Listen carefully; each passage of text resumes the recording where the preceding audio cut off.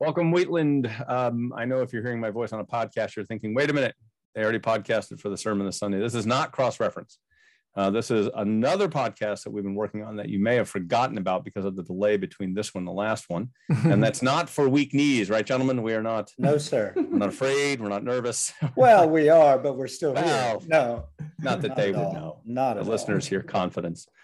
This is a separate podcast. Just as a reminder, it's called Two Pastors and a Professor, where I, Dan Spanger, professor at Lancaster Bible College, along with Luke Leduc and Keith Winder, pastors of Wheatland, talk through a topic and an issue. This is the fourth podcast on gender. And just as a reminder, gentlemen, if you want to kick in here, as we were working through some big concepts biblically, scripturally, how does this issue set up? And we've landed after the third one on probably the more complicated element of this is, so if the Bible takes a position on all these things, sexuality being one thing, gender being something else, at some point there has to be some guidance for our people and for us as we go to live together as a body, that our womanness and our maleness actually matters.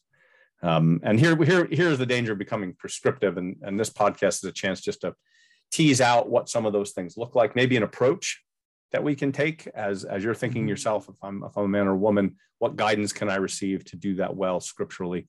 So we're hoping to sort of tease that out. I don't know, gentlemen, if you want to add anything else on introduction, if I missed anything. No, that sounds good. Okay. You didn't miss anything. I just affirmed that I think this is about an approach rather than the nitty gritty prescriptiveness. We're culturally, we are really forced into being prescriptive about so many different things. Right. And so this is not an attempt to avoid something. This is not us not being prescriptive. It's not us avoiding something. Right. It's us recognizing the complexity of this. And trying to, and doing our best to provide guidance and help shepherd our people and be prescriptive. I think where there are places where it's obvious to be prescriptive, of course. So that's all I would have said about, that idea of being prescriptive, or rather than bringing advice and bringing thoughts and moving people in a direction. Yeah. And really wrestling with the scriptural categories deeply and taking them seriously.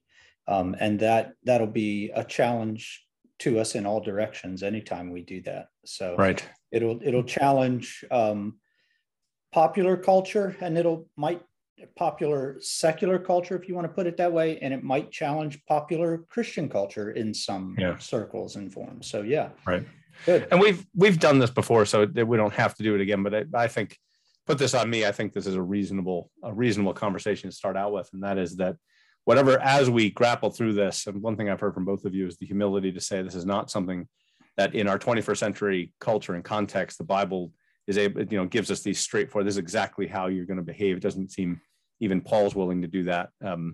But in this space, we're trying to learn to be obedient as a scripture, which is written thousands of years ago, tries to give us direction. And the one thing I think that I've appreciated about it is we've drawn some really hard lines in previous conversations that whatever this conversation does, it is not in any way a challenge to those biblical statements. And I think our statements, our paperwork says that, our commitments say that. I think it's just helpful just to verbalize that with our listeners. Yeah, depending on where you come in out of the depending on whether you've listened to any of the previous podcasts or not. All of this that we're talking about gender roles sits squarely upon the foundation of the sexuality of men and women that we have been taught in the scriptures about, whether it's marriage or human sexuality, that all of that is marriage is between a man and a woman, and that sexual joy and life and flourishing is always found within the covenant of marriage, built solidly on those things that we affirm with sort of the church historic for thousands of years. Right. And as gender, again, I think Keith, you said this, gender is really complicated. our culture wants to be overly prescriptive, just because we're not going to probably as prescriptive as some people would like, or maybe overly prescriptive for others.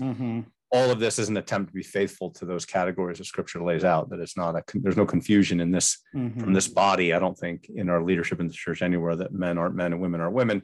Sexually, gender, we realize there is some confusion because cultures we talked about before have all dealt with this differently.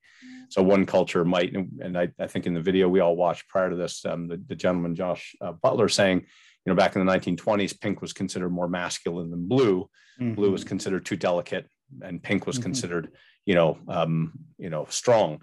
So whether the culture has decided on pink or blue is not, and whether we in the 21st century, we're not changing the biblical norms on this. Right. And even by recognizing that, we're not saying, and I guess we'll get into that in the podcast, but even by recognizing the fact, back in the 20s, pink was a male masculine color and blue was a feminine color. And so therefore, there is no gender.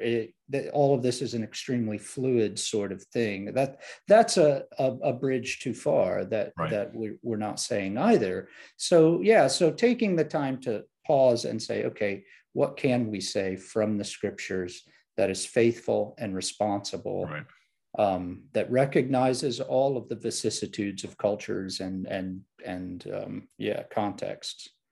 Yeah, what people need to hear is that the one, Wheatland is not giving up in any way, compromising its sound commitment to be led by the Scriptures. It doesn't mean that we always know exactly how the Scriptures can be applied to this situation. Every Christian age has struggled with doing the same thing, but it does mean at the end of the day that our final and absolute commitment is not to this culture, or even our particular views on this. We're always loyal eventually and ultimately to the Scriptures themselves. And in light of that, I think, Keith, in our conversation before this, you made this point. While we say that, we also want people to hear that this is a particularly safe place if you're struggling with these things. Just because Wheatland has taken a hard stand biblically does not mean that everyone that comes here is able to get it right in some way, or that for some people this isn't a struggle, right? And we want people to hear this is a place you can come and struggle. Yeah, because and we've said this before, but I don't think you can say it enough, that truth without love can oftentimes do a significant amount of damage, and at the very least, it shuts off conversation and it shuts off wrestling and struggle. And so our hope is that podcasts like this, especially because it's disconnected in some ways from our people, because it's just the three of us on a screen and there's no one else, nobody can engage with us, that this is the beginning. Each of these episodes, in a sense, is the beginning, or the open door, maybe a better way to say it. This is the open door to further conversation. And so when we share things and talk about things, and you heard something a certain way and you think, that's okay, that did not sound right. That didn't sit right with me, to come and talk with one of us or all of us and listen or share. Yeah, whether it's a struggle, like you're saying, I'm really struggling in this particular area, in this particular place that you've talked about, to see this as not a final word, but the opening of a door for a conversation, whether it's with us or a care group leader at Wheatland or one of the elders that you have a connection with. That this is part of a relationship, even though it's a podcast, so it can feel disconnected. Right. Yeah, and I think what Keith is speaking to is that we realize that this podcast is going out to people in very different places, probably with different needs and different anxieties and different things that they're wrestling with. And we realize that this is getting at the entirety of the congregation, which, as you know, Dan, that makes teaching different, shepherding from the front. Right. And I think you and I have talked about the difference between a professor and a pastor, and the difference of what your role is there. And that's what makes this conversation, two pastors and a professor, I think, such an interesting one. Is we're always hearing from the professor side versus the pastor side, and balancing that out. But the recognition that there are multiple needs and anxieties that people are hearing all this through, and let's have a conversation. This is very different from sitting in an office with one person and talking about their particular struggle versus just talking more abstractly about struggles in general.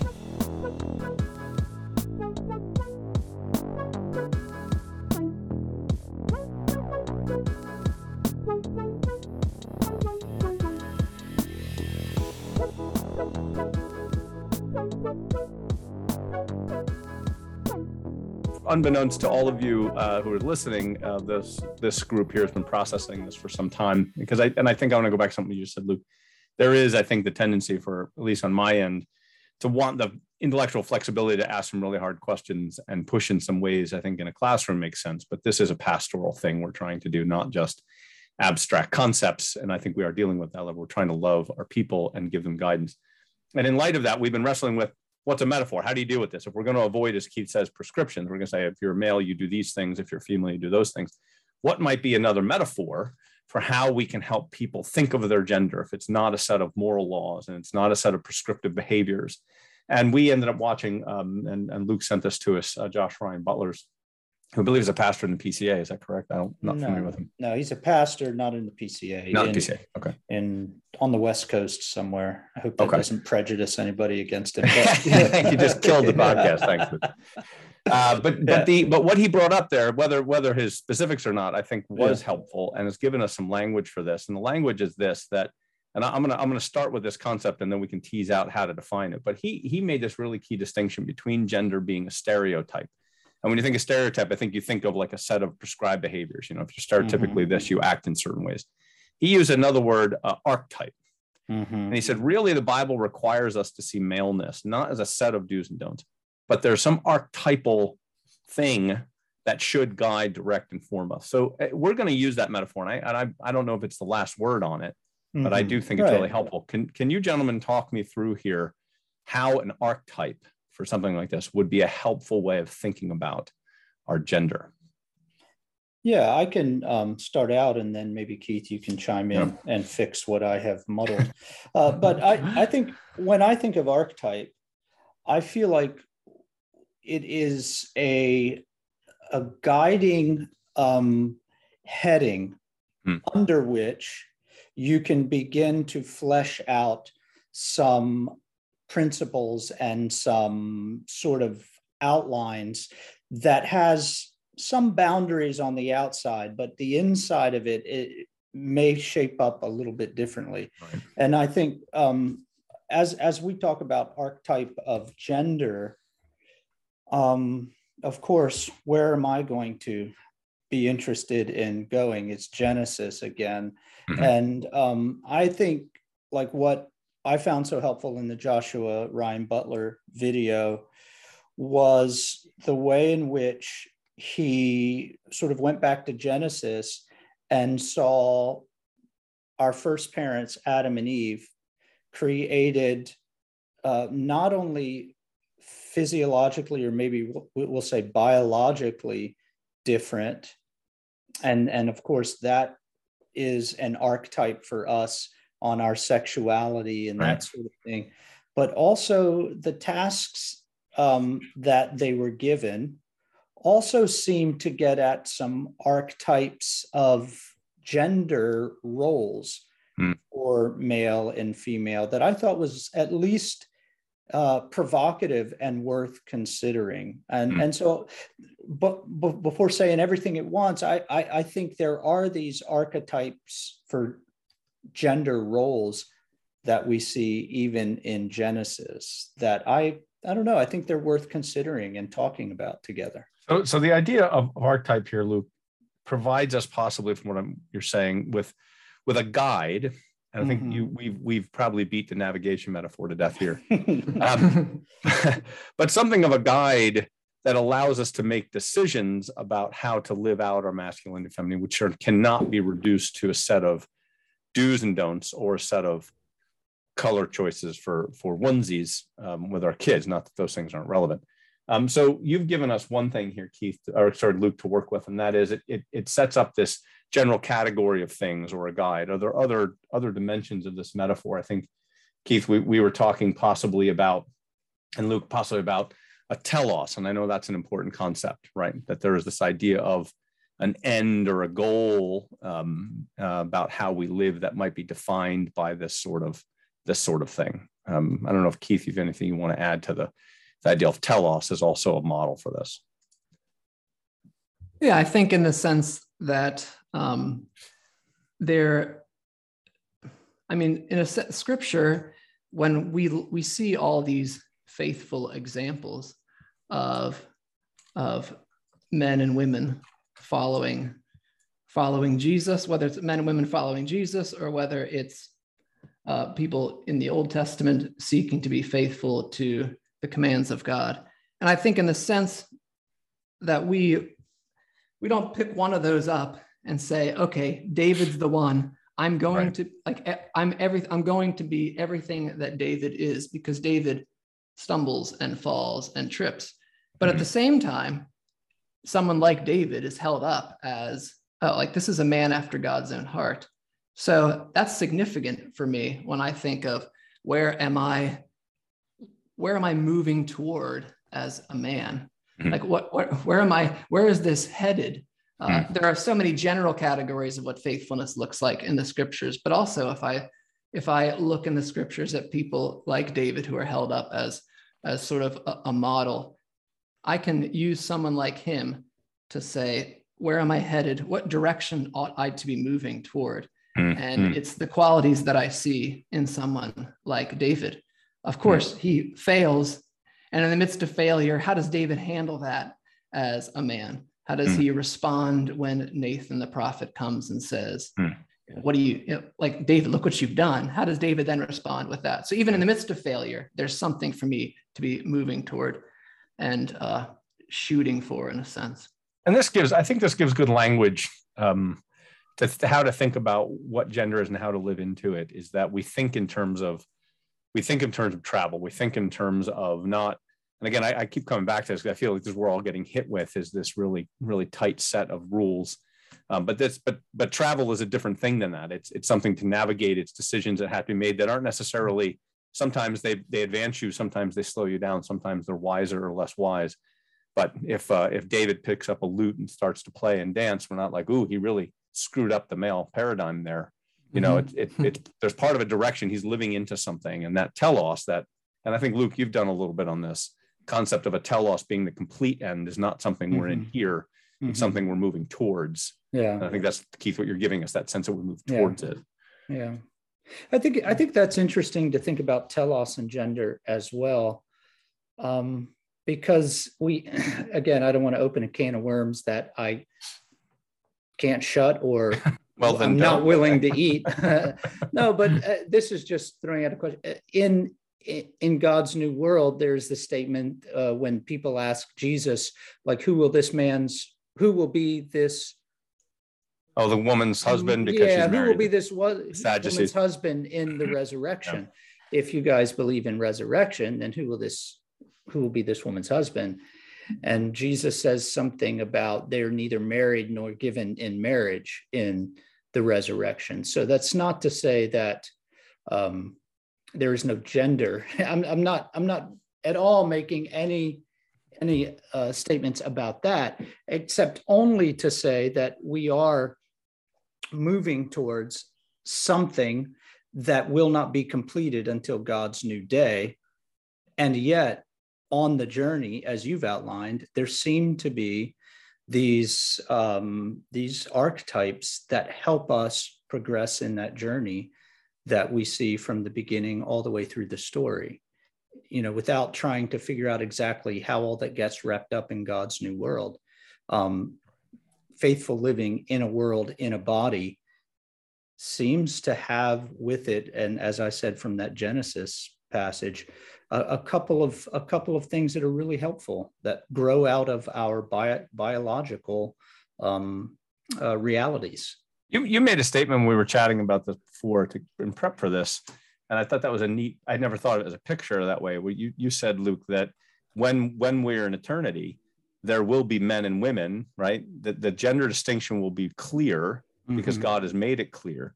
So that living into our gender as it is not a hopeless process. It's not a relativistic or meaningless process. It's a good process because as we learn to do that here, we're preparing ourselves to live into whatever, and we're going to get it wrong. I mean, I don't think there's necessarily all hard and fast rules to all this. Right. But the point is that is in the end game, it is going to matter, because still in eternity, there's going to be men being men and women being women. So we have every reason to try. We have every reason to work at it, which I thought was a really helpful image. Yeah, and of course we base that on the resurrected body of Jesus, right? In the sense that he is ascended and seated at the right hand of the Father, and that he is himself in a biological and gendered existence in God's presence. And again, some of that gets a little, I don't want to distract us with that sort of stuff, but yeah, I think the point is still there to be made. And I think it's helpful for us at one level as we struggle in different ways, perhaps some of us than others. Yeah, and I think it gives reason for the struggle. Because I think the other thing is God just doesn't care. I'm just not. But if his eternity is one that's defined by gender distinction, because that's why he created men and women in his image to be that distinct, then it does seem to me we've got a good incentive to really work at it, because our redeemed selves, our redeemed community and kingdom is going to be that way. So it's going to be a joyful, celebratory, redeemed thing, not a broken, flawed thing, the way it is. And I think in light of this, maybe one other word we can use is that archetypes, and I'll ask you to tease this out if you think this is a good way to say it. Archetypes can also to some degree be aspirational. And if I think of when I was a kid playing baseball, I had my archetype swing. Garcia, what was his name? But his swing to me was the perfect swing, and I always worked. I never did, of course, but I learned to step and turn the way he did. So it gave me something to aspire to, that I wasn't just out there trying to invent a swing. I was actually trying to pick one that I could sort of move into. And is there a sense in which for people these archetypes might give us something aspirational? Like they might say, well, I'm going to start pointing myself and directing myself in that. Is that a fair way to say it? I'll speak to that in just a second. One other thing I was thinking about when Luke and you guys are talking about this idea that in eternity, marriage between men and women goes away because it's not necessary anymore, because it was pointing us toward something else. I think that should be, I hope it is, and that should be encouraging for people who want their marriages to go away. This is a counseling session. I don't think we're ready for it. No, that's actually not. That's not what I was thinking. Don't get distracted. That should be encouraging for people who are single, because sometimes we tend to think that being male and female, the only reason that matters is because when you get married, that's why it matters. But when the scriptures say that, marriage is a temporary thing, being male and female is not temporary. This will continue. And so at some point, we're all going to be single again in that sense. And so I think I hope that's significant and encouraging for people who are single. And I think it should be significant for us as church leaders to talk about being male and female, and also to talk about marriage in a way that makes it seem like, this isn't the only reason God made us male and female is because then we can get married and have babies. Well, that's significant. And we should be doing, like, if God calls us to be married and you're able to have children, then obviously that is one reason that we're male and female, but it's not the only reason, and it doesn't make singleness a less than situation. But the other part of that, it's a great point. I never thought about that, because the other benefit you gain from that is to say, even as a married person, my gender is not limited to my marriage roles.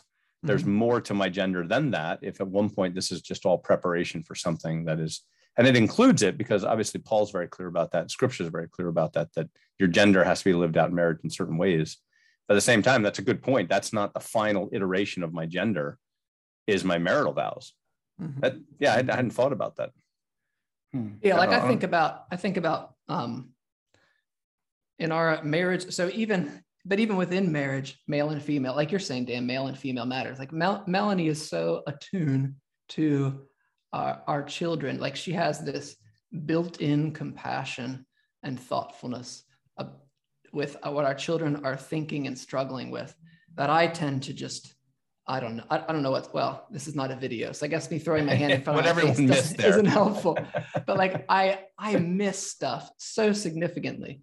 And maybe, I mean, so I guess you could say maybe that's just personality, but I think also there is something that God has created women to, and it's not that every woman will be better than every man at this, but archetype, not stereotype. Yeah, that archetype, there's this archetype here that it's not because she's a wife that she's attuned to that, although she might be more sensitive to her children because now there's this connection. Yeah. But she sees this all over the place, and I miss it, and then she has to call me out on it. Like, hey, do you realize? Oh, you went straight for the task. You went straight for checking off that box and getting this thing done, and you may have missed the person in the midst of all that. And I think that is, even if that wasn't within a marriage, that's male and female interdependent upon each other. So Keith, you've given, I don't know if you want to jump in here, Luke, I don't want to cut you off, but you've given us another dimension of this archetype thing. So one of the things about being aspirational is it becomes a guide for action, that you may as a man, if you say the archetype of male, and we'll talk about some models from the scripture, but the archetype is this way. If I'm going to make a decision about how to act next, I'm going to try to point myself towards that. So I can actually use the archetype to help make decisions. You're also talking about the fact, and I think this is where Butler goes in his work, is that the archetype is more of a tendency, that there is this tendency in men to do certain things, and not always. Some men, the tendency is stronger, and some it's weaker, and in women there's a tendency. So this archetype is a complicated enough subject or model that it includes both sort of inbred tendencies, which we can celebrate. We can celebrate the fact that you're not good at relational things, Keith, because you're called to do other things or gifted to do other things. So we can celebrate the difference, but it also gives us something, if we make decisions about something as a man, to actually try to angle ourselves towards the archetypal model for us. So it becomes also that as well. Yeah. Is that fair, Luke? Yeah, I like that. And I think what it also does is it fills up deficiencies in a way that don't get filled otherwise. So let's say, I was thinking about, I don't know if this gets too weird, but the other day I came into the office and Keith is sitting behind his desk doing something. I could have been watching YouTube for all I know, but he didn't get up and come out and shake my hand and say nice things to me or anything. And I came in and put my stuff down, and he didn't say anything to me. He's just working. And I'm like, Keith, I went in a few minutes later. I said, Keith, are you okay? Is everything okay? Yeah, why? I said, well, I came in and you didn't get up and affirm me, and you didn't come out and just. Berlin would have come out and at least said hello. Yeah, exactly. Or if someone else comes in, I mean, I like destroy the whole office, the peace and the quiet of what's going on to affirm whatever, is just this difference, but we fill up deficiencies. I think there's a sense in which when we recognize that archetypally, again, not stereotypically, but archetypally or typally, that the female, the women in the world, the women in our lives are often more, okay, this cuts against what I just said about myself, but the women in our lives are often more attuned to some of those things than the men are. And that's not saying every woman is more about relationships than men are. I'm not trying to make that statement at all. But if we recognize that is generally archetypally an orientation for the feminine gender and their proclivities, then I think that helps us as we serve one another in the church, as we live lives of interdependence in the church, that we know where some of there are at least places where we can begin to look for deficiencies and begin to look for places to where those deficiencies can be rounded out and filled up.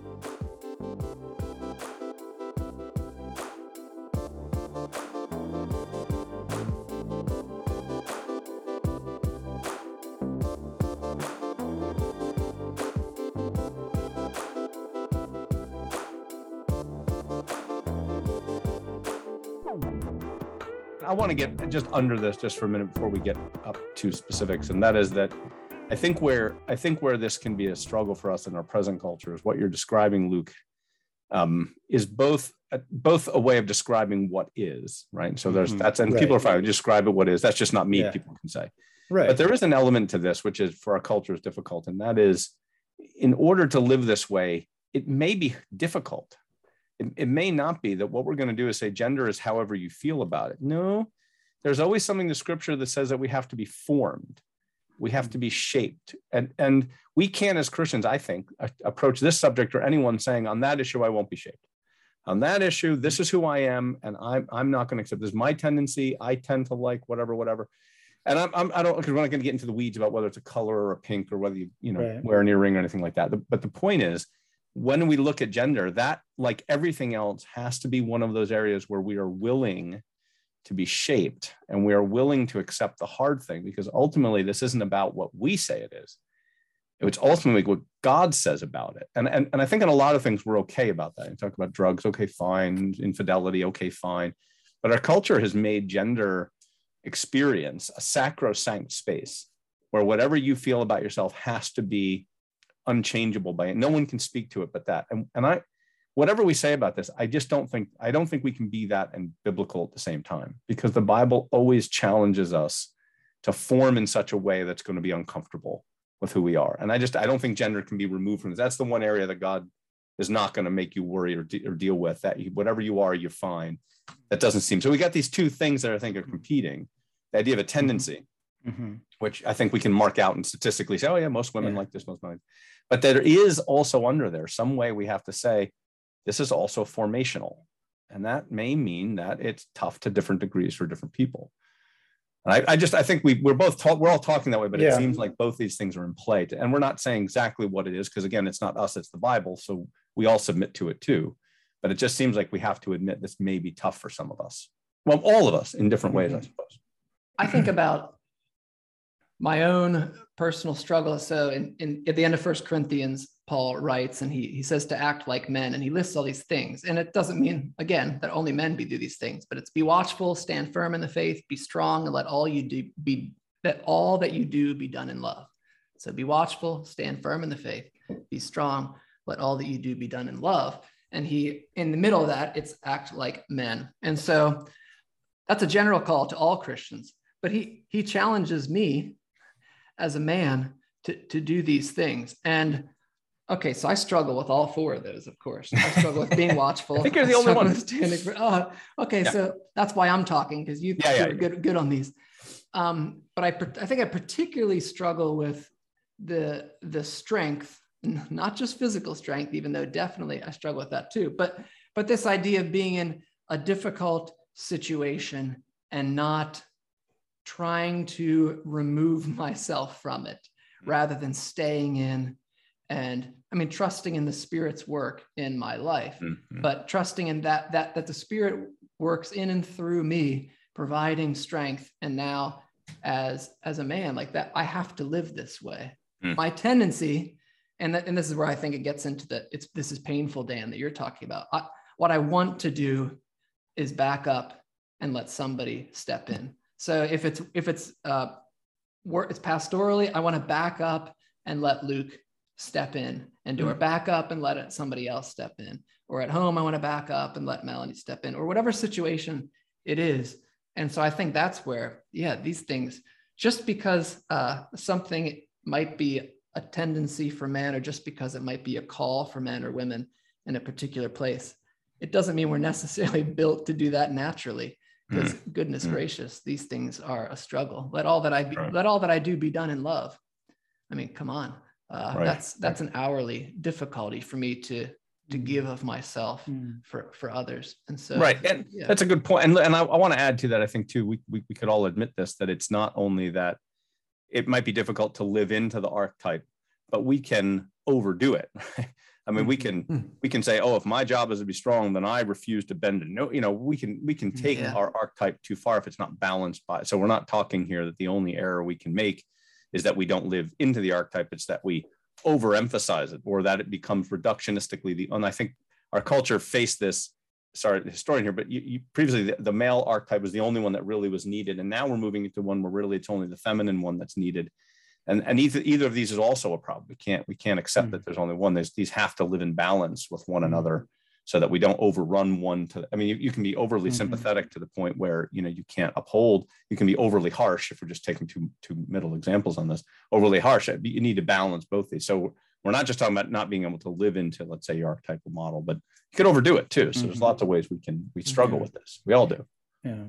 And that reminds me of sort of the Apostle Paul, where that sometimes he writes these very fierce letters to a church and says, this should never be named among you, and says some other harsh things to the Corinthians, not harsh things, but very firm and categorical things that must be addressed and dealt with that are going on in the church. And then at another place, maybe somebody already mentioned this, Paul says, I was among you like a nursing mother. And I think that's an interesting phrase that it speaks to both sides of what we're talking about, because Paul uses the phrase nursing mother to sort of generalize and play on people's general understanding that mothers are nurturing and gentle and nourishing for their children. They're a source of life and they're kind, and that, you know, not just physical life, but emotional life, all of that happens when a mother nurses her child. There's all these connections and things that go on that do not work with just a dad holding a bottle, perhaps. I don't know. I'm not going to get into theory of breastfeeding here in this podcast. A lot of places we don't mean to go here. Yeah. We're going. But at the same time, he is saying, I was like that among you. So it's this generality that says, in one sense, we all recognize that mothers are very nurturing. And yet at the same time, he's saying, and when that was what was needed in the situation, that's what I became to you. I became to you. I didn't write the letter that I wrote to the Corinthians. Well, now let's before we move on, because we do want to get to what these archetypes might be like, biblically speaking. But you raise another, and I think this ties into something Keith had said offline, and it was really helpful. I think you're teasing it out for us here, Luke, because this idea that an archetype is also a model, and what we mean by that is not just like a model for behavior. So, you know, as a male, I want to live into my archetype, but if I want to learn to be compassionate, I might use the females among me to teach me what that looks like. And if a woman, I think of Deborah, which oftentimes is brought up as a model, Deborah was actually not trying to be masculine. She was actually having to do something and using that to criticize the men for not doing what they were supposed to do. But then she lived then into some models and examples of what it meant to have to do something violent, which was not normally, I think, what Deborah wanted to do in that scenario. But the idea then is that these archetypes are not just for the other. If I want to learn how to be like Paul here, learning to be, I think it's in 1 Thessalonians, learning to be compassionate, actually looked across Al and said, well, how do women do it? Oh, nursing mothers are the best. And that's going to teach me how I need to be compassionate. So these are not exclusive categories. They might also be models for how to stand firm, or maybe a model for how to, you know, be compassionate. And I think that was helpful, Keith, that you said that, because it makes these are not like mutually exclusive. You only can be one, you can't be the other. Yeah. But it does hold a woman up as being the model of these sorts of things, and it holds a man up maybe as being a model of those sorts of things. Yeah, and I think it also means that if I'm following you, Dan, and you can push back on this if this isn't what you're saying, but masculinity and femininity ought to be sort of studied in one sense by both genders. In that, if that's the case, if they become a model for us, it's not as if men only need to know what it is to be masculine and women only need to know what it is to be feminine. We need to be able to recognize where those roles, what those roles are, the fullness of them, and then where they're needed to apply them with wisdom. Yeah, right. Knowing that the female is this sort of archetype of it, and the male is the archetype of masculinity, but also, do we know what that means? Do we know them in more of their depth and fullness? Yeah, it doesn't. Paul obviously is not abandoning his masculinity by acting like a nursing mother, but it does seem like he did look across and went, "Oh, if I need to be compassionate." He may not have trusted his instincts, and we don't know there, but he may have said, "My instinct was to do this," but I've seen mothers with delicate children, be in a way that I don't know how to be. So I've learned how to do that. But then he didn't become a nursing mother. He just said, I learned how to do that when necessary.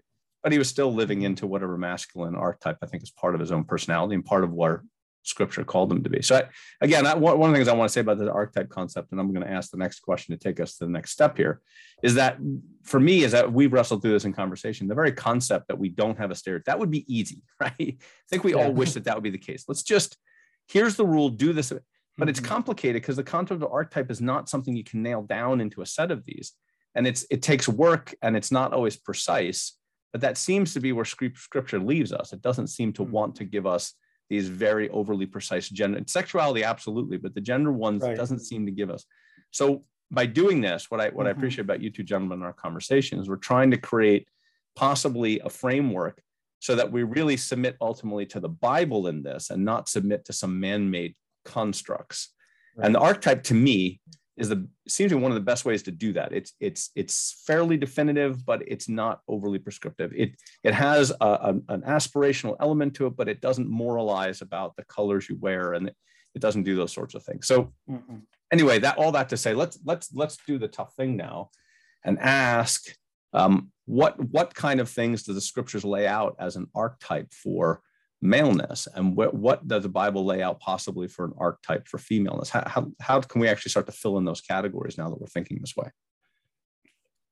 Yeah, I think and again, I want to give credit to Joshua Ryan Butler.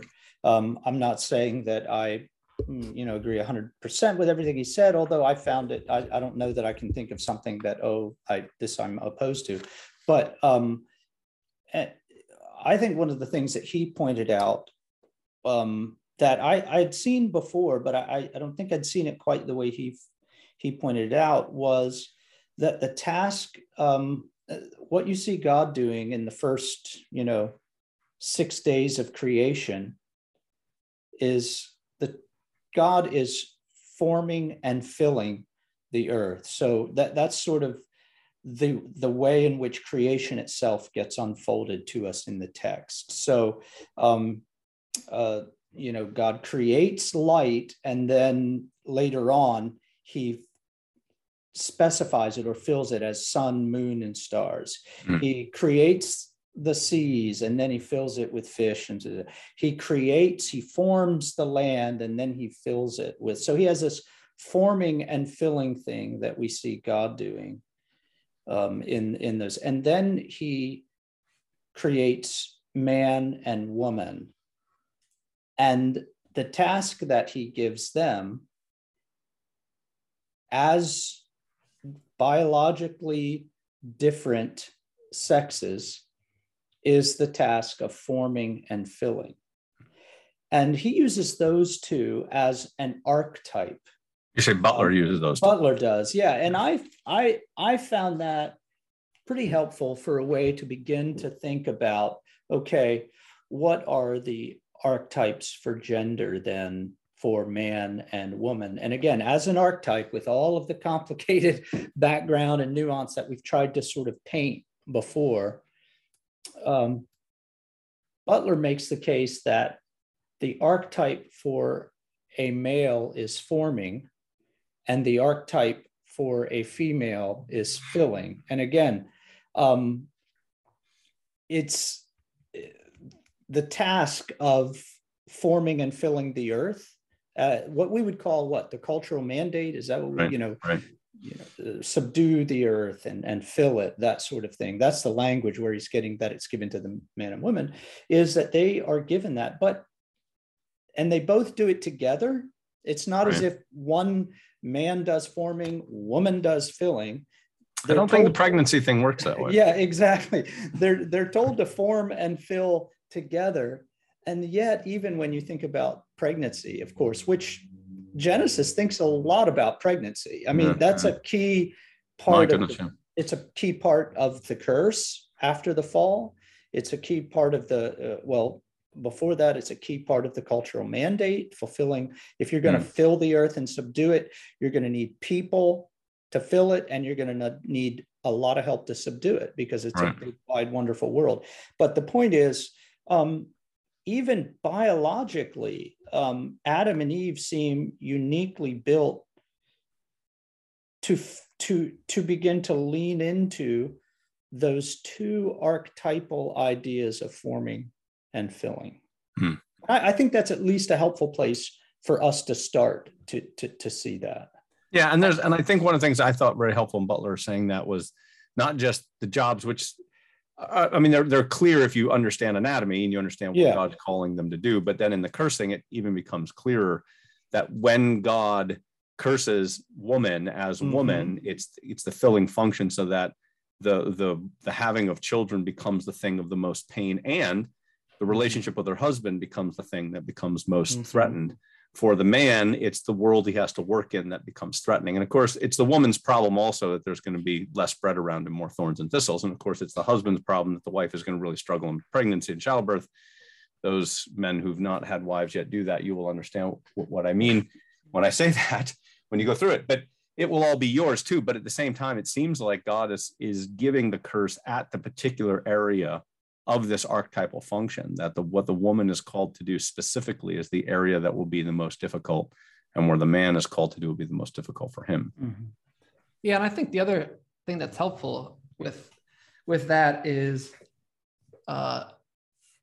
we could err, I think, in saying, oh, that means that the forming task is going to work and the filling task is staying home. Although those things can happen, but I mean, you think about the life that Adam and Eve are entering into. Like they are both necessary to sustain their family life. They are both working really, really hard and probably running themselves into the ground, especially after they're outside. I mean, after the curse and they're outside. And you think about that in any sort of agricultural society. I mean, this is a family work to make this happen. Husbands, wives, children, well, whoever, brothers and sisters, people are all coming together. And so it's not even at different periods in our history, these sort of forming and filling things play out differently, depending on where we are technologically and maybe even where you live in particular places. But so I thought that was interesting too. And I think it's helpful because even this forming and filling isn't prescribing particular tasks. Although obviously, because of our biology, there are some tasks that men can do and some tasks that only women can do. And so there are obviously some particulars, but in general, this is a bent and a call towards a general work. And I think in our conversations, we tease that out. And I think, Luke, I have appreciated Butler equally, although it seems like there's more we could possibly say. The forming and filling seem rather I don't know, objective and sterile. Not that's a weird thing to say about filling, I suppose, but it's a little broad. But I think we've recognized that when in the filling aspect, if that's where we're going to use the category, there are certain things that come with woman's role there that are unique. And you've already mentioned this, and Keith, you've mentioned it too, that it seems like in the filling role, one of the archetypes of femininity is very relational, relational to the children. Relational aspects that come with raising children. Of course, the men play a role in also, but there is this unique relational contact. And that if on the forming side, you can extend that not just into the sort of generic idea of forming, but that there's an objective less than personal, right? Forming has a lot to do with working with rocks and land and wood. And this filling part seems to do a lot with. So can we provide a little more definition to these archetypes by saying that men in the forming, the archetype is also that they're probably going to be working more in the world, in things, in that sort of thing, where women are probably going to be working more in relational aspects and overseeing those parts of it. Is that fair to add some definition into these broader categories? Yeah, I think there's been lots of studies about that, and Butler points that out in his talk, that just in general, not stereotypically, but in general, not every man and not every woman, but there seems to follow that men are interested in things and women are interested in relationships. And again, I think you say that sounds really stereotypical, but we're not saying that as stereotypical at all. We're saying what reality bears out, in a sense. What reality bears witness to is there is this archetype underneath all of our discussion and our anxiety about this. There seems to be these archetypes that bear out and hold true. And they don't hold perfectly true for every female. They don't hold perfectly true for every male. If, as a woman, you are more interested in process engineering than relationships or whatever, if that doesn't mean you're not being anti-biblical there. No, you're not being anti-biblical. You're not a real woman. Or if as a man, you're more interested in dance or I don't, in relationships, that doesn't mean you're less of a man. Because what I find interesting, so I think that's important to say, is that, yeah, those are just categories that this isn't just what the scriptures seem to bear out. This seems to sort of be what reality and the world around us bears out. What I think is helpful, if we go back and use the concept of archetype again, I want to come back to these two concepts here and ask whether we can continue to use archetype this way, because one is, again, a tendency. It's not a moral category, it's just tendency. Right. The other part might be aspirational in the sense that, and I don't know if this is going too far, but I'm thinking of myself and saying, if my archetype is this forming thing, certainly I want to learn how to do relationships well. It's not like those are kept from me, but it seems like this could say, I have a specific responsibility, or if opportunities arise to do the forming functions, then I need to take seriously a challenge to learn to do that. Like, can this in some way be a guide so that when I come to make a decision, whatever that, not like one is right and one is wrong, but we have these tendencies out there and we have these aspirational things. Do we, as a man, and I think in marriage, I think Paul is dealing with this a little bit when he's trying to say, men, love your husbands, or love your wives. Sorry, that was really badly said. Husbands, love your wives like Christ loved the church, and wives, submit to the husbands.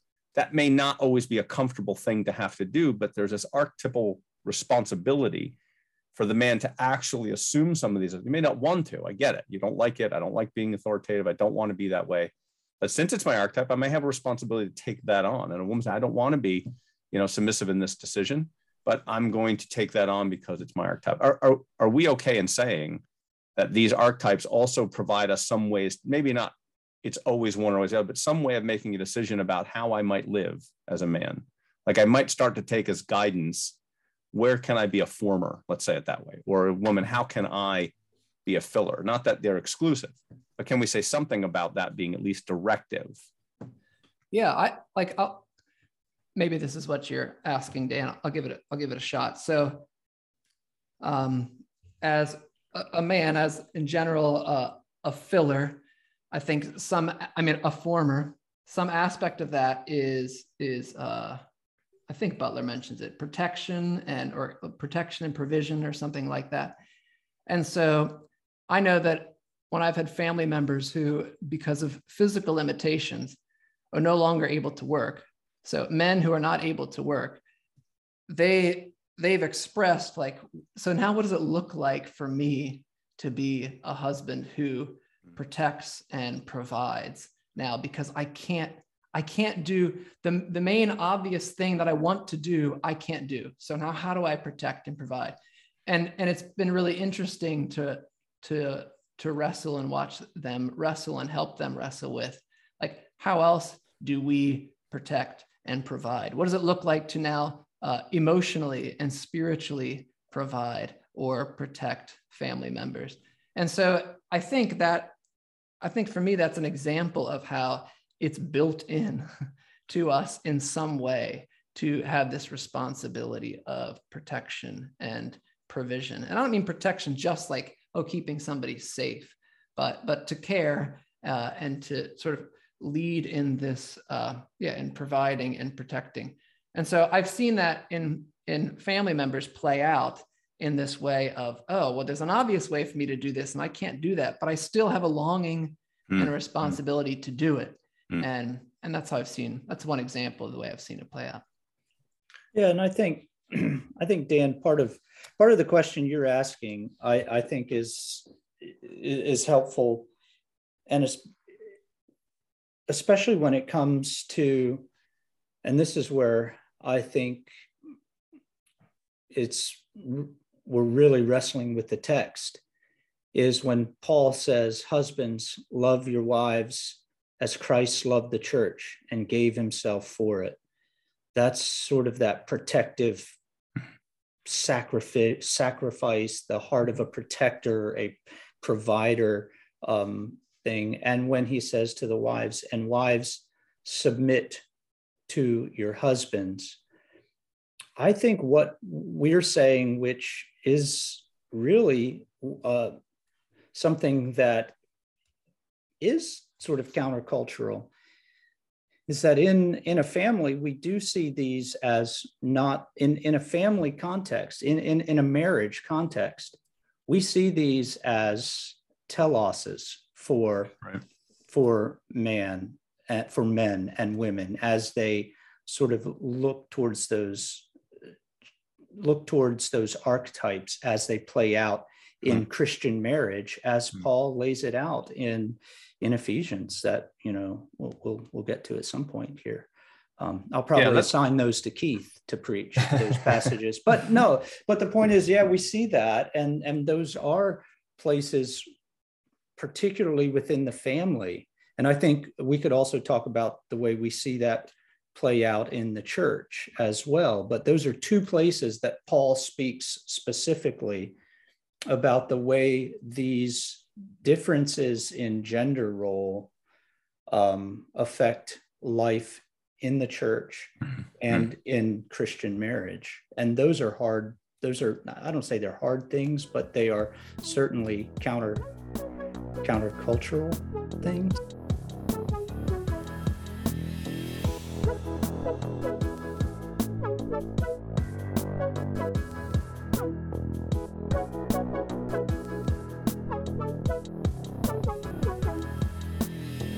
I'm going to flip the script on that just slightly, maybe just twist it. But that it seems to me the way the culture is doing this is really hard, because the culture wants you to uniquely, individually own whatever your gender, that you have to do something uniquely you. And so if that's, you have to bend and twist every expectation so that no one can predict what you would do, because you have to be you in this scenario. So we need like 500 different gender options for you to be the one you want to be at that moment. And it seems like others' expectations are the real evil here. But something we had said in our conversation prior, which stuck with me, was it seems like if you live into this, there's a freedom that comes with it, because it's not up to you to have to decide, and now I'm being imposed. Is it this the moment now when I'm doing what someone else wants me to do and I'm not really being myself? It seems like the culture is so locked into this slavery of authenticity that it has to constantly always fight to navigate its own way to do this. Whereas a Christian, I'm free to go, yeah, I'm a man, and now I have a sense of what some things I need to do, and I'm okay to do that. I'm free to be able to do that without having to constantly worry what everyone thinks, and am I scribing my own way. It was funny. We had I won't say where this was. My daughters had someone they knew in the gal, and nothing against this, just threw the girls for a loop. She had really short cut hair and this really bright orange hair. And I asked my daughter, why was that? And she goes, well, she's trying to be unique. And she said, but the funny thing is, she just looks like other people I see. There's this need to constantly be authentic, but you're always end up obeying someone else's rules on this. And it just seems like it's hard to navigate that. This archetype thing might actually give us as people freedom. Mm-hmm. Freedom to, it's okay to be feminine. It's okay to be masculine. It's okay if that's what someone expects of you, because there's also ways in scripture where there seems to be a trajectory that you can live into. It seems to be freeing in some ways, opposed to the culture's sort of weird puritanical view of authenticity. Yeah, that's an interesting, that's an interesting phrase, a puritanical view of authenticity. I think there's a lot of richness to be mined in that. And I think, Dan, it brings us back to sort of the thing that has been at our heart with all of this, is that what we are talking about is not oppressive patriarchalism. Right. It is freedom and human flourishing according to the design of the Creator. Right. And that when we talk about this, what we want it to be for our people is that freedom and that rest that they find in living in and leaning into the design of what it means to be human, and what it means for humans to be in relationship with themselves as they're actually made. Right. And I don't think it's any. It's hard, and there is a lot of confusion and real emotional stress. And we do this job because we think that the gospel offers life and flourishing and freedom and rest, and that is what Jesus. So yeah, I think that's why we are eager for this and not embarrassed at any of this at all. It's we love to offer this to our brothers and sisters who are struggling and anxious and hurting and confused, and as we all are at some points on this. And yet we say it's freedom and life. I agree with everything you're saying, Luke. And the reason I agree with it, the reason I'm willing to submit to it, stumbling and falling, is because I believe that God is good. Yeah. And he knows what's good for me. He knows what flourishing for me looks like.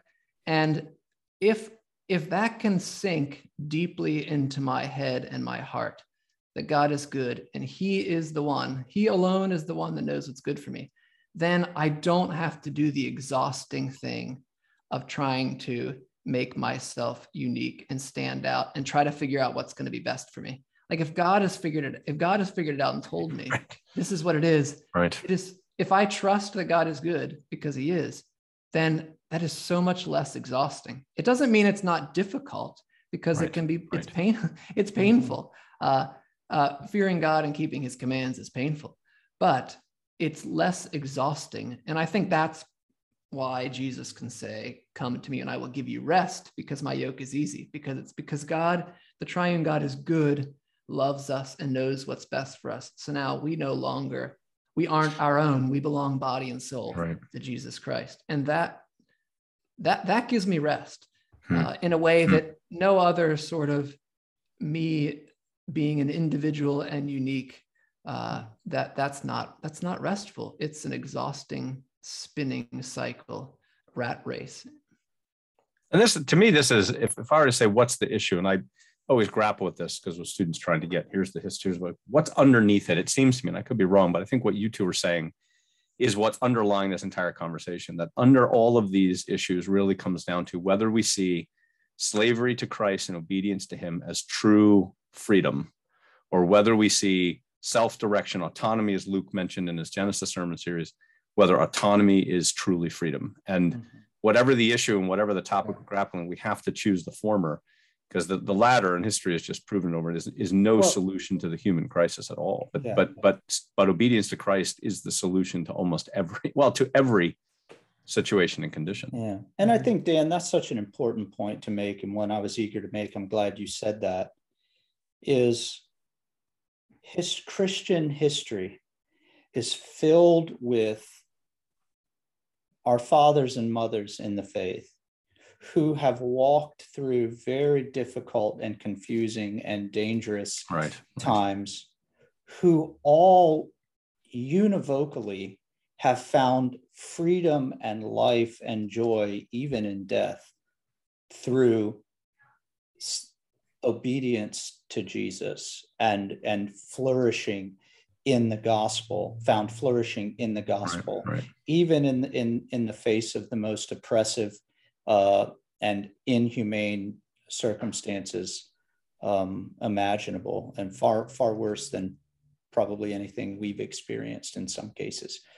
And I think secondly to that is, we're not left without a witness historically on this. And for those of us who have walked with people in real, over long periods of time, people even within our own family, that keeps our experience tells us that the pain and the anxiety in the wrestling with all of these things is not worse than the anxiety and the wrestling that often comes from refusing to wrestle with these things. And again, that's anecdotal. I'm not expecting anybody to believe me based on my anecdotal evidence. I'm just sort of, that's been my experience as a pastor. And I think we'd be remiss if we didn't also say that it's not only that Christ provides in his law, in these archetypes that he provides us in his guidance, rest to obey, but also forgiveness when we don't, and that we don't rest in the fact that we do. I think you're right, Keith. I find that very profound, that once we know what God has for us, we can find rest and obedience, because I think that's replete throughout the scriptures. That seems to be the mode, as you say, Luke, of all the saints, but also the idea that knowledge that when we don't, we fall back on repentance, knowing that we have a gracious Father that forgives. These two things become our hope. These two things become our rest, which nothing else can really provide. I think you're right about that. And if we want to get to specifics now, with some time we've got left, is there anything we can mine from scriptural examples of men and women that again, and I think you said this right. I forget who it was, Luke or Keith, maybe both of you at different times. David did this stuff. It's not like doing David is doing manliness, but are there some general ideas we can gain? We've got this idea of filling and forming. We've got something more relational and something more objective and sort of external. Are there other examples in scripture we can look at to help, and not as definitive words, but for our people to go, if you want to understand, go read these things, go look at these figures. Do you have any that we can pull out to help fill this idea of archetype maleness and femaleness in? Well, the one that I was thinking of besides David was just for maleness is like Peter, I mean, he's a little wild and he stumbles all over the time. But I think that his stumbling often comes from a desire to, like, a willingness to get out there, and like even if, because he's fallen half the time it's wrong, but he longs to follow Jesus and be the first person, not because he wants to win, but he wants to be out there. Oh, Jesus, you want us to do this? All right, here I go. And I think that desire in Peter to say, this is what Jesus has told us this, or this is what the law says, I'm going for it, is, I tend to think of the things that I struggle with and then look at biblical characters and think, oh, that's something I can learn from that. It's not be like Peter. It's be like Christ. And I see how other men have lived this out. And so for me, that's a struggle to do that. And I've always appreciated it about Peter, even though we poke fun at his constant failures and putting his foot in his mouth. But I think he puts his foot in his mouth because he longs to actively obey and actively be faithful to the call in his life. And I love that as a picture. Mm-hmm. Yeah. And I think, so that is a really helpful place to look. But if we're thinking about, let's say if we take that paradigm of forming and filling, and we're using that and sort of trying to use that to help navigate our thinking about what femininity is, maybe if Keith has given us that for masculinity.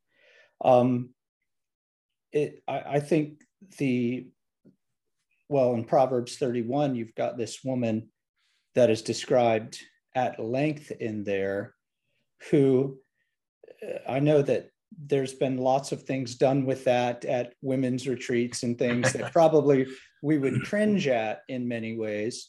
In other words, by putting the Proverbs 31 woman forward, I'm fully aware of the stereotypes that have been used.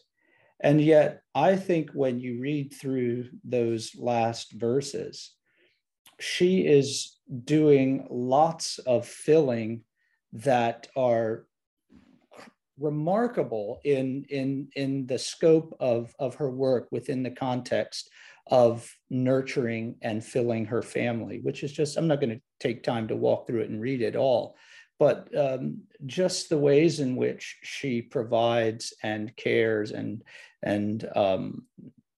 does all sorts of things that one of the things it says is strength and dignity are her it's mixing all of these things that we wouldn't necessarily think of. And yet here we have this virtuous woman who is loving and providing and filling up her family in a really wonderful way.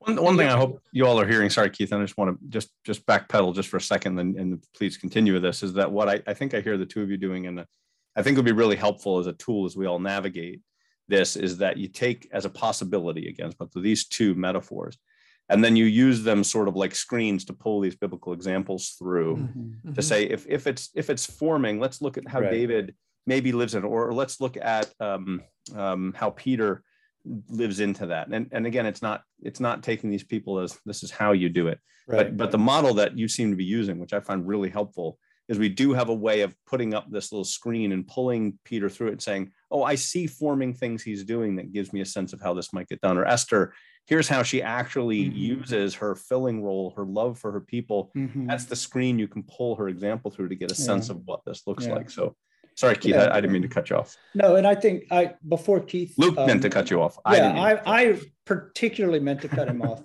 But I think that's sort of what I was doing when I was looking at, like, what female example would I give for filling, is that be the thing, because it seems like, okay, if filling is, and I just want to sort of unpack how I would do that with Proverbs 31, Dan, to give a little better idea.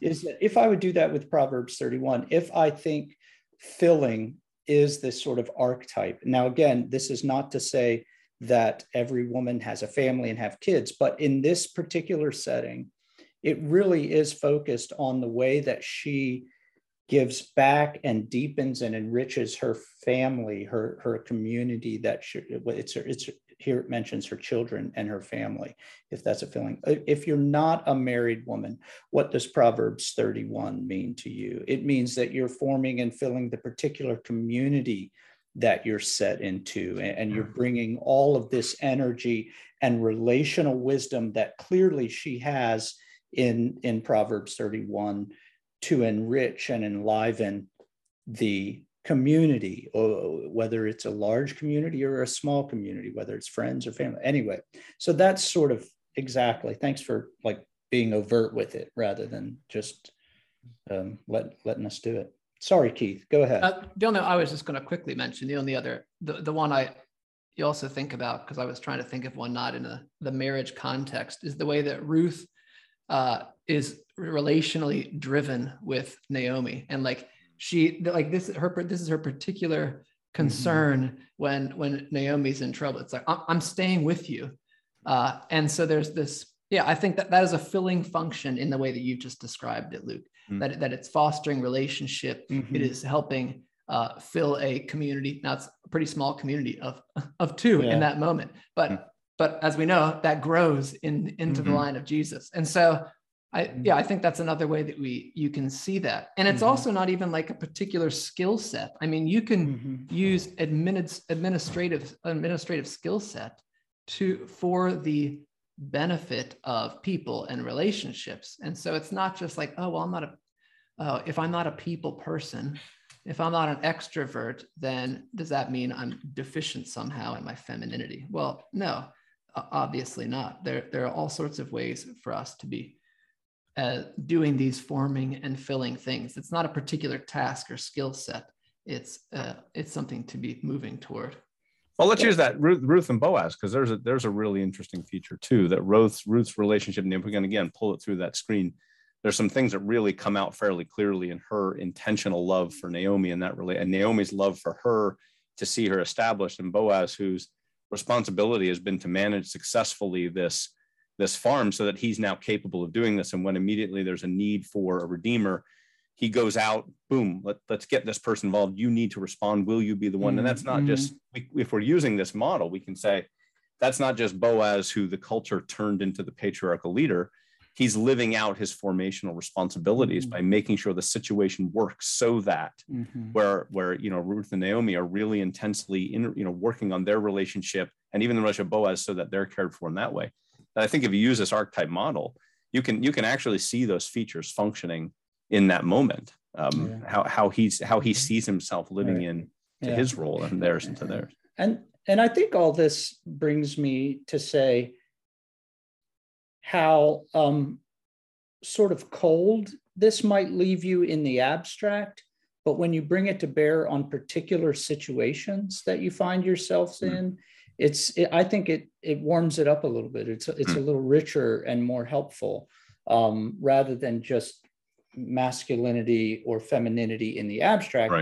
Matt, what does it look like for Boaz to sort of orient himself towards masculinity in this role? And it makes me think of, if we were going to think of the antitype of let's say David, which would have been Saul, right? Saul, how did Saul, I don't know, I'm riffing here now, so shut it down if it's way out of bounds. I got my finger on the mute button, but go ahead. There you go. Saul is the obvious choice to be the king of Israel, right? Because he's head and shoulders above. I mean, physically, he looks the part. He's big and he's strong. But when you think about his key failure was a failure to lead the nation in obedience. Right. And his key failure was he feared the people who wanted to hold back these things when God, you understand the story that I'm referring to, where God comes and they were told to assign everything as devoted to the Lord for destruction. I'm not going to get into all that means, but in essence, he failed to obey because he feared the people, or perhaps he was just greedy. It's hard to be exact on all that. So that's the antitype of what he was meant to be as the king and the leader in that situation. So I think take that. I mean, there's more to, not more to mine, but I think you're right. Even if you say formation was your specific responsibility, Saul malformed Israel. He used his power to form it in a way that was against, and so his particular sin was not a relational sin. His particular sin was, this doesn't get at everything, but in one sense, was choosing the wrong authority and wrong rule and wrong values to form Israel into something that God didn't want it to be. What potentially had as a man of God to form, and I think you're right. You see that in David. David forms the expectations and heart of Israel aright. To form around God's law and glory, where you find Saul forming it badly. Yeah, that's interesting. The other example, I think, and one thing I do want to say about this before we end this at some point, is just recognizing Leslie Bustard's work on gender and femininity with her idea of Ezer, and I think there's been a lot of work done on that. And she's not on this podcast, but I think if anybody's looking to fill some of these things out, maybe even a little further, she's a good person to talk to. And that class is still available, I think, on our website, on the archives. Oh, good. Yeah. Good. The other one I think the church has always held up is, of course, Mary, who took a lot into her to do what she believed was what she's being called to do. It takes a lot of courage. It took a lot of fortitude, but it was a specific kind of courage and a specific kind. And we don't often think about Joseph, who had to then take the brunt of this socially and publicly. You're not married yet and you got a pregnant wife. That had to fall on him, and he had to not only protect her, but he had to orchestrate a trip to get to Bethlehem, and so he had a lot of forming to do around her while she was protected to do the kind of thing she needed to do. And both of these were tremendous courage, tremendous fortitude, but of a certain kind, where the one really couldn't do it for the other one. They had to do their own thing. So some interesting stuff there too. Yeah, and that is interesting to think about. The cultural pressures that Joseph would have been under in that moment to put Mary away privily, as the old King James used to say. Yeah. I don't know if there's any others last few. I think what I like about this part of the conversation, and it's taken a while to get here, is that, as you said, Luke, it's starting to warm up a bit. You're starting to see some actual lived examples of this that may give us some direction. I think Paul's grappling with this in his letters when he's got many women that help him, but they seem to take on really specific roles in the life of the church. And even the orders that Paul gives to Timothy about what an elder should do, seems like there's some very specific gendered things there, archetypal, if we're saying that, things there as well. So it's more than just we've talked about. Yeah, that's true. And one of the things that, I won't get into it because I either noticed it or it was pointed out to me. It was probably pointed out to me, but I don't remember where. But as Paul addresses these issues of gender and gender roles that he's so famous for addressing, he always addresses men and women together. It's never just, and men, you need to XYZ, or women, you need to XYZ. It's men and women, men and women. And I think that speaks to something really, I don't know, I'm still thinking about it, but I think there's a lot there about the interdependence and how the men and women, their roles are complementarian in a way, that they both together, leaning into their masculinity and their femininity, what it is to be man and woman, both biologically and gendered, together image God, and together show the glory of God in humanity.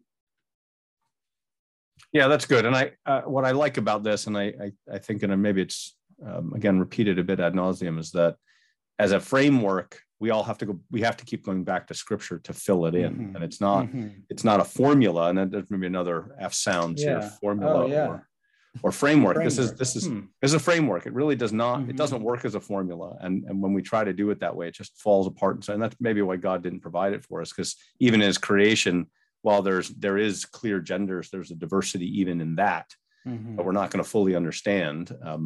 But that there is a framework that allows us at least to start examining ourselves and looking for ways to live more full and flourishing lives that don't get boiled down to this is exactly how you get it done. So the Bible's our authority here, not right. And awesome. I think what that means is, what I hope we're doing for our people, Dan, is really either reaffirming their starting points for these conversations, or recasting starting points for conversations about this, because not based on our conversation, but based on the Scriptures, that the Scriptures are there and they do have something to say, and they are nuanced and thoughtful and rich, and they're not archaic leftovers of a non-scientific, unenlightened age on all of this, that actually there is life and beauty and healing and a real starting point for us when we're being told perhaps there are other starting points that we need to consider as we talk about this. So thank you. Yeah, that's a great point. And I want to go back to something Keith said. And Keith, I don't know if you want to just conclude with something like this, but not only is God good, and I think you're exactly right, boy, however hard this is, we have to start and conclude with that point. And we can never get outside that framework. But that the Scriptures, as presented by God, provide what is the good. It is the good and the right and the true. And even if it's hard and even if it's difficult, and even sounds a bit foreign to us, there is a faith here to believe that it is God's good work, God's good word, God's good direction to us. So we have every reason to go back to it and wrestle through it, because it's not promised to us as an easy thing, but it is promised to us as a good and right thing. Yeah, and it's so good, it's worth it. It's so good, it's worth it for the rest of our lives. And it's difficult enough. It's a difficult enough work that it takes the rest of our lives. Right. And well, so it is this long journey of faithfulness. What is it? The long obedience in the right direction, or something like that. Yeah, like this is this long obedience in this direction, in the way that God has pointed us and is taking us, and we're doing it. I was really helpful that you added. I'm really glad, and it was helpful that you added that, Dan, about forgiveness, because we're going to stumble and fall all along the way, and the goodness of God also means that we come back to Him in repentance, and He is gentle with us, and He forgives us, and He continues to move us forward and walk along the way. And that's why I think it's so. I don't think we could say it enough. Like talk to us, reach out to us, because this is the good work, and it's the difficult work, and you can only do it in community. And so we need each other. The three of us need each other to talk through it, and we need each other to live this out in a faithful way. And that's so true, how much we need each other. And I look forward to one day publishing the papers that and the conversations, the unrecorded conversation papers. When the book gets written one day, right? when that went into all us three together wrestling through this. Because they don't know there was an aborted podcast and all this. They don't know about the aborted podcast in the middle of it, where Keith jumped up and slammed his computer shut, and it was dramatic. Yeah, very dramatic. Quite a story. When we retell it, it'll be even more dramatic. Oh, for sure. Especially if I use it as a sermon illustration. Yeah, I walked in and broke Luke's computer. That's where that's where it leads to. Yeah. There was a flat tire involved. It was pretty bad. Well, gentlemen, again, like always, this is healthy, and I think there have been times when we've wrestled through how to do this in a life-giving and helpful way. Didn't want to do it certainly we don't want to create more division and more difficulty. I know that's your heart as pastors, but I think it does take something, and I've probably said it already, but it takes something to be willing to come and be vulnerable like this, knowing full well that there are going to be people that could bristle in either direction. Sure. And we'll probably hear about it, but that is not you still have had the courage to say something about this in a way that I believe is helpful to our people. So thank you for the risk. I know it's a safe place to do it, but it's still a risky thing. And I'm grateful that you have. And Dan, thank you for persevering and leading this discussion in such a thoughtful way. Well, praise God. We'll be praying that God uses this for his own ends, and fully hopeful and confident that he will abstract and take out of this, extract all the things that were useless and unhelpful, and continue what little bit is actually helpful. So thank you very much, gentlemen. This has been an edifying podcast. Thanks so much.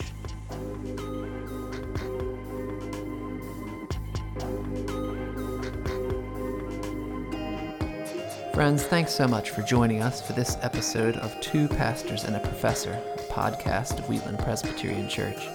You can learn more about our church and discover additional resources on our website at wheatlandpca.org.